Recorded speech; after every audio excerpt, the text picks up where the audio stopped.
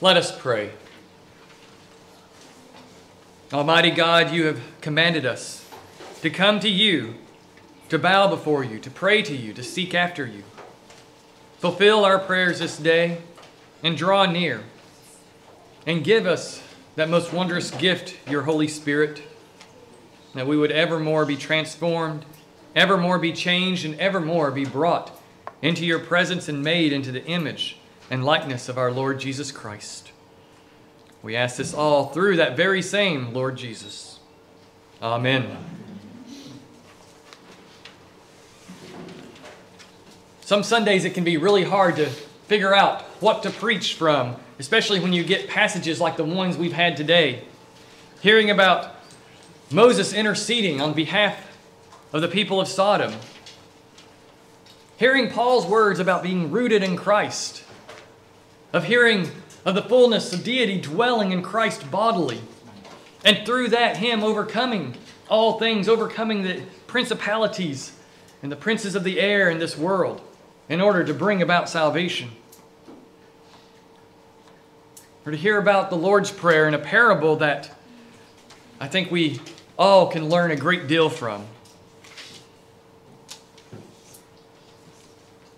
But especially with our Genesis passage and our Luke passage is about prayer. And even our collect of the day has summed up all of this nicely for us. Everything we need to know. We prayed, Almighty and everlasting God, you are always more ready to hear than we are to pray, and to give more than we either desire or deserve. That is our God. He's always ready to hear us. He's always ready to give more. It's in the humdrum of life that it can be so easy that we forget to pray, to remember that God is in our midst, to remember that He'll answer, that He'll respond. And more often than not, He gives exactly what we need. In fact, it's not more often than not, it's always He gives us what we need. Even if we don't recognize it, He responds and He gives exactly what we need because He's ready to listen. Because He looks beyond our immediate asking. For He knows deep down what it is. As Paul says in his epistle to the Romans, the groanings deep down the Spirit leads and brings them to the Father. And Jesus' words at the end of our gospel lesson remind us of that. In verse 13, how much more will the Father give the Holy Spirit to those who ask Him? Reminding us that at the bottom of everything, the Father is answering the prayer of giving the Spirit. That at the bottom of every one of our requests is a desire for the Spirit to come and be with us, to dwell with us, to lead and guide us. For a desire for Him to come and fill us so that we can be brought to the Father more nearly, and to reveal the Father's will so that we might pray even more effectively. So in our gospel passage, I want us to understand that it isn't about our persistence. That's not the main thing. Persistence, yes, is part of our prayers. Jesus teaches that elsewhere, and it's even in our passage some. But that persistence is not the main idea. That's not the main point Jesus is teaching in this parable of the friend at midnight.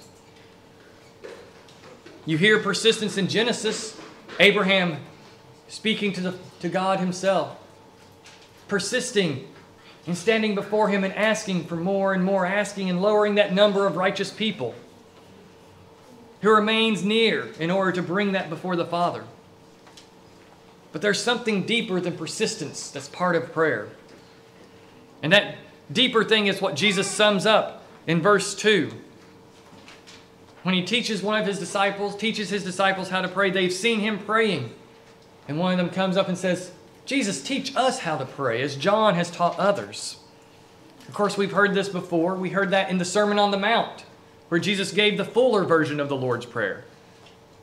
I think that this is another incident in Jesus' ministry. After all, it's easy to recycle. Events come up over and over again. People ask the same questions. So it makes sense that at another time in Jesus' ministry, one of His disciples, because He has a whole plethora of disciples, not just the 12, not just the 70 or 72, but He has all kinds of people following Him from place to place. and people coming to him when he comes into a village. And so he has one of them come up and says, teach us to pray. And the first word that Jesus gives to them is Father. He says, when you pray, say Father. He tells us how to approach God, that God is our Father. But we live in a broken world. And that simple name is one that can be hard for people. So Jesus carefully lays out what it means that we can come to God as Father, that we can call him our Father. And so I want to focus in on this parable of the friend at midnight. Our passage here in the gospel, it's nice that it breaks down into 3 neat chunks. You've got the teaching about the Lord's Prayer, how to pray. You've got the friend at midnight. And then beginning at verse 9, you have the last section where Jesus then gives some more teaching on prayer. It's nice when the passage breaks down that easily. And so we're going to focus in on this friend at midnight and think about it and how understanding this parable helps us to understand what Jesus says after that, but also helps us to understand why we can come to God as Father. Why we can look at God and trust him more fully than any fallen earthly father that we know. Because God is greater than any father we know. Any father who will help us, God is greater than that. Because God himself comes down to us, and he will give us the aid that we precisely need. And so we're going to understand this parable, but as we get into it, we have to unlearn what we've always been taught, I think, about this parable. Over the years, as I've studied it, I've become more and more convinced that we've misunderstood a single word, which shifts the meaning of the parable a little bit. It doesn't completely undo everything you've learned about it, but it helps us to hone in more deeply, more fully, and understand exactly the point that Jesus is bringing before us, that this parable isn't about us persisting in prayer. This parable is actually about God coming to us and giving us everything that we need. This parable is about God's faithfulness toward us when we don't deserve it. To summarize what most commentaries will say that I've read this week, they'll sum it up like this. A traveler shows up at a friend's house, and that friend is to host him and feed him. And so that friend goes to a neighbor because he doesn't have food. He asks this neighbor for help. The neighbor doesn't want to because his family's in bed. His kids are asleep and it'll just interrupt everything. So the one who's to host the traveler persists in needing help. And finally the neighbor gets up. Finally the neighbor begrudgingly says, fine, I'll give you what you want. Just leave. Just go away. So then we come back and we apply it saying, therefore we should persist in prayer always. We should always persist and berate God until God gives us what we want. That doesn't sound like the God I want to worship, that I have to berate him to get him to answer me. That I have to beat down the doors of heaven when he keeps saying no, no, no to me until he finally gives in to my wants, to my demands, to my prayers. The problem is this doesn't wrestle with the context, with this Middle Eastern context. It doesn't wrestle with this hard to understand word, this word that gets translated in the ESV as impudence. And it doesn't even understand exactly what the question is that Jesus is asking in this parable. So let's analyze it bit by bit. Let's look at what Jesus is telling us and how this comes to be about God's faithfulness and not about our persistence. Many of the things that I'm drawing from is, again, as I've said in the past, Kenneth Bailey. He is a wonderful biblical scholar, spent 40 years living in the Middle East, studying the culture, teaching at a university there in Israel. I think it's Israel. No, Beirut. But he spent his whole life teaching and understanding the Bible in the context of the Middle East, understanding that culture.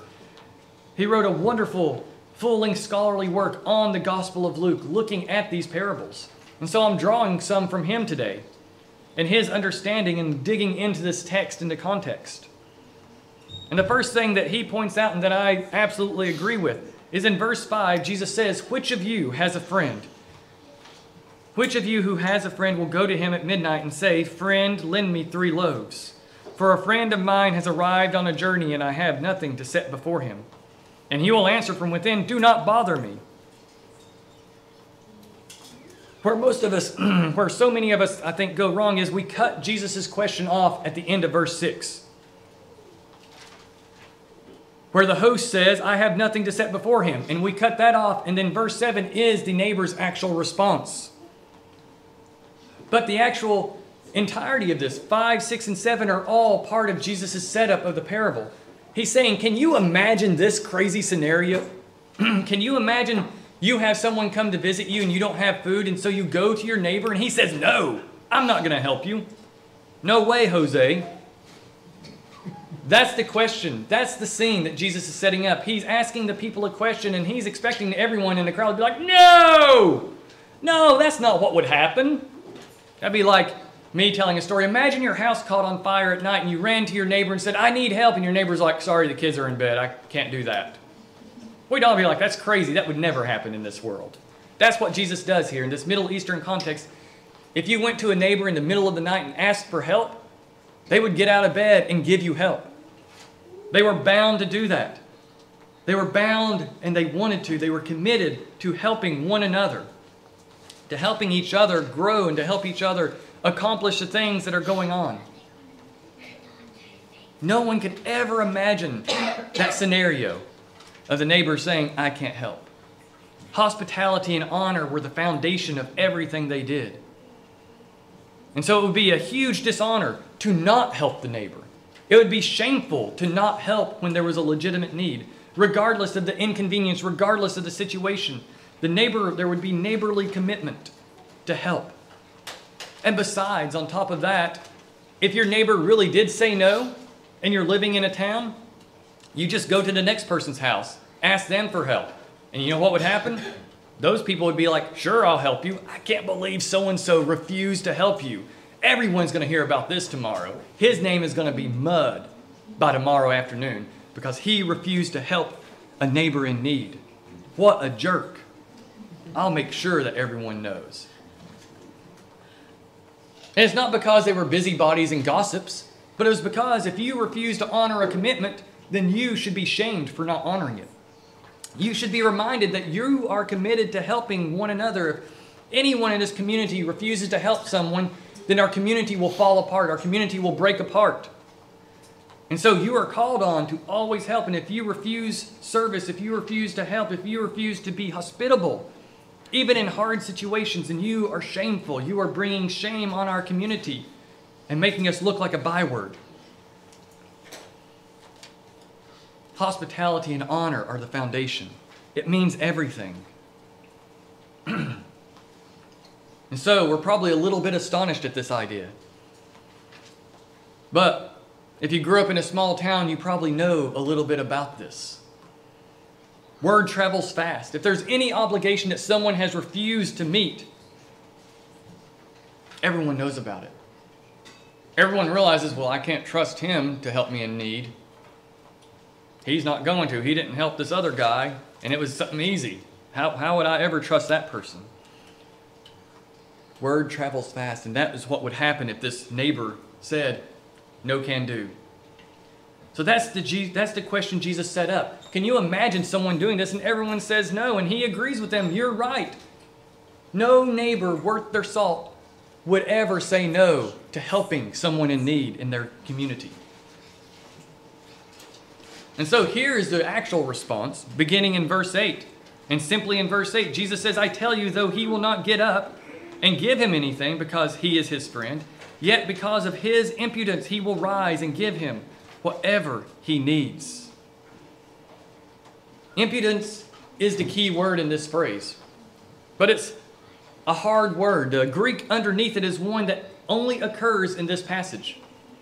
I'm not even going to attempt to pronounce the Greek word because I know I will butcher it, but it's a unique word that only occurs here in the New Testament.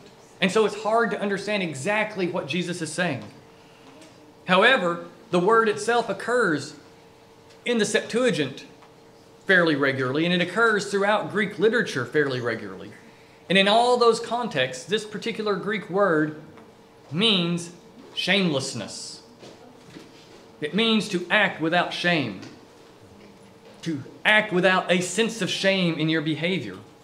And so in much literature, when it's used outside of this one place in the New Testament, it has a very negative connotation. I mean, when you think of someone who's shameless, we think of someone who, no matter what you say, they're not going to do the right thing. They have no sense of duty. They have no sense of honor. They have no sense of accomplishing the good that another needs. They're all about themselves, and so they act in a shameless way. But again, Kenneth Bailey, in drawing this out and looking at this and putting it in this context, shamelessness is actually not totally negative. In fact, let's take the word very literally, to act without shame, to do that which is not shameful. In his commentary, that is how he interprets it. He says that when it says that he acted impudently, he acted without shame, it means that he's going to do what he's committed to doing. He's going to act in an honorable way.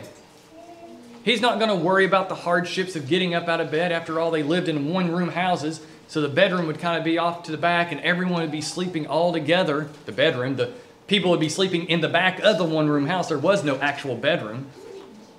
And they'd all be kind of huddled together, sleeping on mats all near each other. And so for one person to get up is going to rouse and disturb others. But this neighbor is going to act. This one who was asleep is going to get up as soon as he hears his neighbor speak through the window and say, "Friend, I need help." He's going to be like, "Give me a moment. I'll be right there to help." And he gets up and will help. Even if the kids wake up, even if someone stops crying, there will be that sense of, I have to help because he is a neighbor in need. And the other aspect of how we sometimes misunderstand this is we get confused about who the he is in verse 8. We'll start off thinking of he as the one who's asleep, but then when we get to that impudence, sometimes translated as persistence, we apply it to the host. We'll sit there and be like, and say, "I tell you, though, the sleeper will not get up, and the sleeper will give him anything, because the sleeper is his friend. Yet because of his friend's persistence, the sleeper will rise and give him whatever he needs." And that's not an appropriate approach either.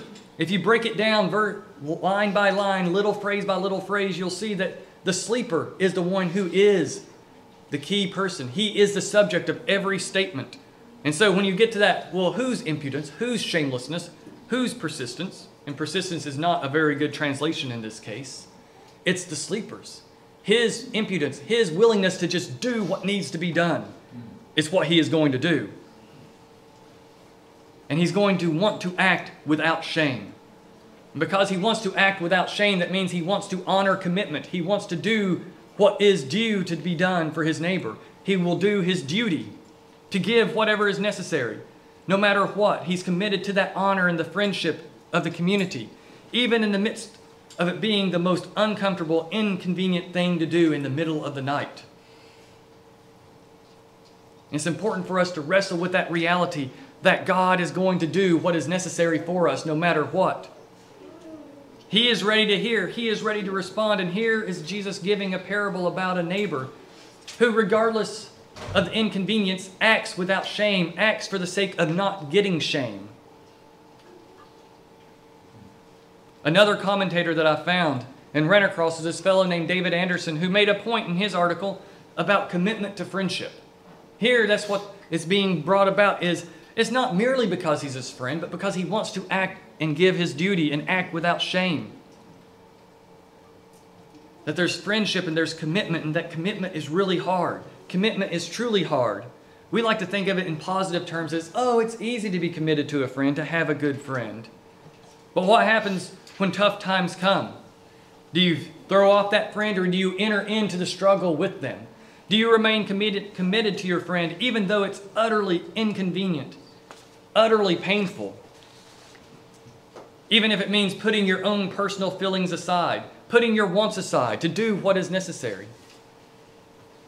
Commitment means duty. And duty is necessary even when you don't feel like it on the surface. Something deeper exists besides those surface feelings. There is a deeper sense of being, a deeper sense of want, a deeper sense of action and desire that goes on below the surface of our feelings. And that is duty. And commitment brings that sense of duty to another. Even when you don't want to help, even when it is inconvenient, you will push forward because of your sense of duty, because of your desire to honor your commitment because of your desire to do that which is right for your friend in need. Even if on the surface we don't want to, we're not merely surface beings, and that's why we can push forward, and it's the good thing to do. We so often say, like, well, if you don't really want to do something, then don't do it. That's terrible advice when something needs to be done. If the house needs to be cleaned, I have to suck it up and do it. Even if I'm tired, even if I don't want to, it has to be done. And so my duty is to clean, my duty is to help, my duty is to do so many things that I don't want to do. But I want to be honorable to those I love and care about. I want to act well to them. And so that duty, that commitment, that harshness of commitment drives us forward. And so Anderson says, to quote him, Christ goes on then to indicate that when the ease and kindness and friendship, that he's not going to do it because of friendship, would not cause the sleeper to help the host, the harsh commitment of his friendship, that desire to honor, that desire to fulfill duty, that will drive the sleeper to act. Commitment in friendship makes the neighbor get up. Commitment makes a friend do what he does not always desire to do. And that's the point of this parable. That it's about the fact that the neighbor gets up and does what is needed. He doesn't care. He doesn't care that it's inconvenient to himself. He just does it out of commitment, out of a sense of honor, out of a desire to not act shamefully toward his friend. And there's still a negative sense there because he's also not wanting people to talk about him. He's not wanting shame brought on him from others. And so he does what needs to be done. He does it to accomplish his honor, to accomplish his duty to the world and to his friend. And we see this in the final section here, before we get back to even saying anything about the Lord's Prayer. Jesus lays it out in the final section. Even a fallen father will give good gifts. If his child asks for food, he'll give food. He won't give him something evil because the father is supposed to be committed to his children. He doesn't desire to do wrong on purpose. And we know it's not perfectly true because we're in a fallen world. But for the sake of the parable, Jesus flattens it out and says, you know what a father's supposed to do. And you know, even a bad father, even an evil father in this world is still going to do good. Because you're all evil, you're all broken, you're all tainted by sin, and yet even in the midst of that tainting by sin, you know how to give a good gift to your child.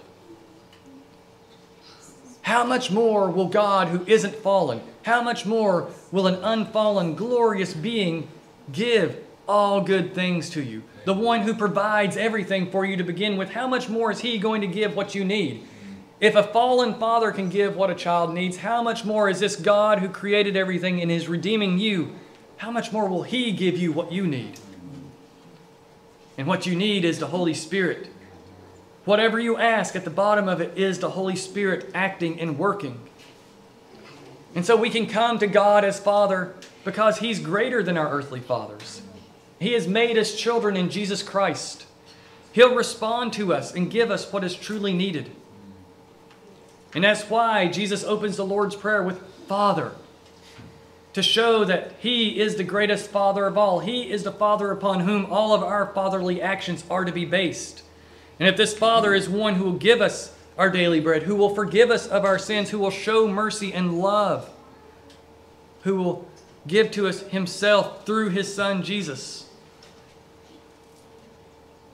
how much more can we ask of him? How much more will he act in a greater and more glorious way than our own fallen earthly fathers do? He gives what our conscience is afraid to ask. He gives us the things that we are not worthy to ask for. We know we don't deserve God as our Father, and yet he makes himself our Father. We have no standing with God, but he gives us standing in Jesus. As I said in Genesis 18, you see Abraham pleading with God. You see him persisting. You see him going to God multiple times and saying, what about this number of people? What about this number of people? What about this number of righteous people? He knew his nephew was there. He knew his nephew knew something of God. He knew his nephew was at least righteous by faith. And so he moved God through his prayers from 50 people down to 10. Why would he do that? Why would he keep going to God and asking him that? Because God is gracious. God is a merciful Father. He knew that God would hear him because God wanted him to pray. God wanted him to speak to him. God wanted to draw near to him so that he could give out his concerns to God. And so God's honor and his righteousness are demonstrated by his actions in Jesus toward us. God does act without shame because he committed himself to a set of promises in the covenant that he gave to Abraham. He said, through you, Abraham, all the nations of the world will be blessed. And so Jesus comes. The Son is incarnated in order to fulfill that promise. God fulfills and honors his obligations and his commitments to Abraham by sending Jesus, who then takes what we lack and nails it to the cross with himself so that we can have that standing. He takes to himself what we lack and gives to us what he has in and of himself. He gives to us what he has in abundance so that we can now seek, so that we can now ask, so that we can now knock at heaven's door and know that God will answer and give us the good gift of the Spirit. God is the faithful one. God is the one who will act for us and hear us because he will act with honor. He will act with righteousness. Despite the inconvenience of becoming a man, despite the inconvenience of dying for our sins, God acts on our behalf and honors all of his promises to us. So may we be filled with his very Spirit. May we receive that Spirit as we ask him and seek after him. May we then go out and live before him, that as he fulfills our needs and acts without shame, may we more and more learn to fulfill the needs of others, to fulfill our commitments, to act without shame because God has acted without shame for us in Jesus and sends us forth in his power to do that, renews us to do that, and enables us to do that so that all will be drawn to Jesus, so that Jesus will be known and his honor and his righteousness will be given to those who have no honor and who have no righteousness, so that we can become children of the Father. In the name of the Father, and the Son, and the Holy Spirit. Amen.